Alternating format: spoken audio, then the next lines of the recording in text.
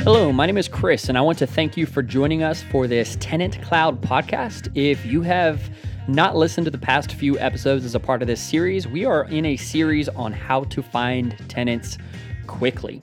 So if you have a vacant rental, the goal and the name of the game is to get another tenant into your rental as quickly as possible. Even if you have a current tenant in, when that tenant moves out, you want to make sure that you have as little downtime for that rental property as possible, because the name of the game for your rentals is cash flow, and that is only possible if you have a paying tenant in your rental property every day of the year. And so this entire series is geared towards helping you find a tenant quickly.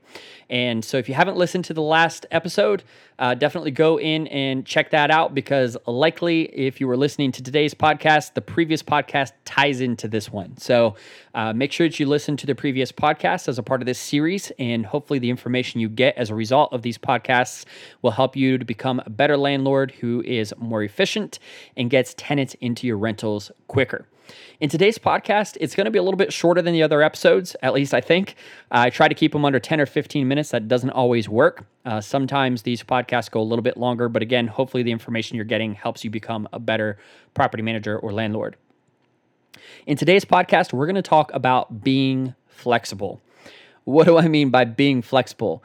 Well, anytime that I've ever searched for a rental property in the past, and I haven't rented a property for quite some years now, but when I was renting properties, one of the things that was really frustrating was the fact that rental properties that we always liked had a very pretty rigid schedule of being only open for tours from 9 a.m. to 5 p.m., usually Monday through Friday, sometimes Saturdays, rarely Sundays.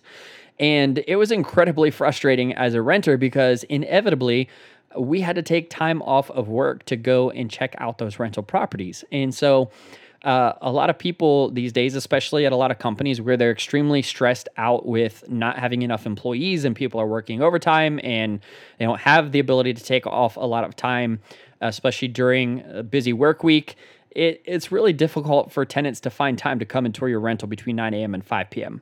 It's kind of the same thing, honestly, when it comes to places like barbershops and other places that they're only open for a very rigid schedule during business hours, and people have to take time off of work just to go do those basic things. And so the idea of being flexible as a property manager or landlord is a few things. One is really genuinely consider having touring hours outside of the rigid 9 a.m. to 5 p.m. schedule, especially if you're in a competitive rental market or you're struggling to find tenants quickly, or at least qualified tenants.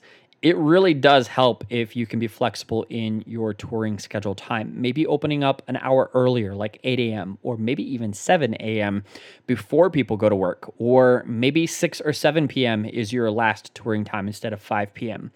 I know that a lot of companies have, not a lot, but I've seen quite a few companies here and there that are moving to more of a split schedule throughout the day, where they're open from like 7 a.m. to 11 a.m., or maybe they're only open from like 10 a.m. through 1 p.m. during the lunch hour, and then they close for a few hours, and then they open up again between like 5 and 8 p.m. or whatever.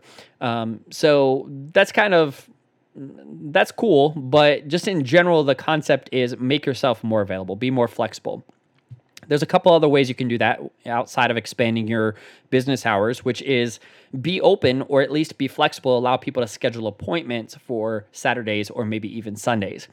And what I mean by that is allow people to not just walk in maybe your office, or maybe you don't have your rental property open per se on Saturdays, but at least give people the option to schedule a tour. And even if you require, and this may or may not be possible in your state or region, but in some areas, people do things like charging a small fee for scheduling a tour, a refundable fee. It's basically a refundable deposit. So you pay a fee of $10 or $50 or whatever as a refundable fee or deposit, so that if they don't show up for the rental property and they've wasted your time and money and gas and so on and so forth, they don't get their money back because they didn't show up and they wasted your time.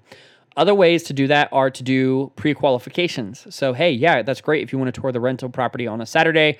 but you need to get pre-qualified first. So either send me your pre-qualifications, or if that's how you do it, or you need to fill out this application so I can make sure you're pre-qualified for coming to the rental property. And so there's different ways you can do that. And again, just make sure that you're within the guidelines of your region to make sure it's legal, of course. But you do want to typically take some precautions to make sure that if you are scheduling appointments for people that on days that you wouldn't otherwise, or times that you wouldn't otherwise normally schedule appointments, you want to make sure that you're not wasting your time. And you can even do that during the week too. You could say somebody calls you and is like, hey, I don't get off work till 4:30 and you're 45 minutes away, so I'm not going to get there till 5:15 and I can't take time off this week, but I really like to see the rental. Well, go ahead and schedule an appointment for 6 o'clock or 5:45 or whatever it is, whatever time they can get there. And again, you can do the pre-qualification, you can do the refundable deposit, the fee, whatever it might be. But the bottom line is be more flexible in your ability to tour rental properties with people. The other way is to be flexible is to offer a self-guided tour option. And so a lot of rental properties these days, especially after 2020, when a lot of people weren't trying to do physical contact type stuff, you can set it up to where your rental property is available to people to tour on their own. And there's a lot of different ways and technology that you can use to do that these days. That kind of exploded in 2020 and ever since. And so if you're looking for some options to do that, it's definitely available. I would recommend researching some of those methods and tools that you can use to make your rental property available to people to tour on their own schedule, or even still within a specific time frame. You can limit, even with the new technology and the new software and stuff, you can even limit it to where maybe it's an access code or something that they get, but the access code only works until like 8 p.m. and it doesn't work after that. Or maybe it only works till 6 o'clock, an hour after your offices close, or whatever it might be. Or maybe it's a video